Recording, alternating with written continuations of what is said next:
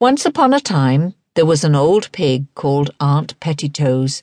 She had 8 of a family, 4 little girl pigs called Crosspatch, Suck-Suck, Yock-Yock, and Spot, and 4 little boy pigs called Alexander, Pigling Bland, Chin-Chin, and Stumpy.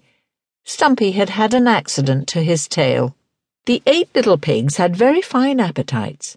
Yes, yes, yes, they eat, and indeed they do eat, said Aunt Petitoes, looking at her family with pride. Suddenly, there were fearful squeals.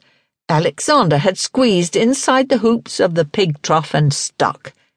Aunt Petitoes and I dragged him out by the hind legs. Chin-Chin was already in disgrace.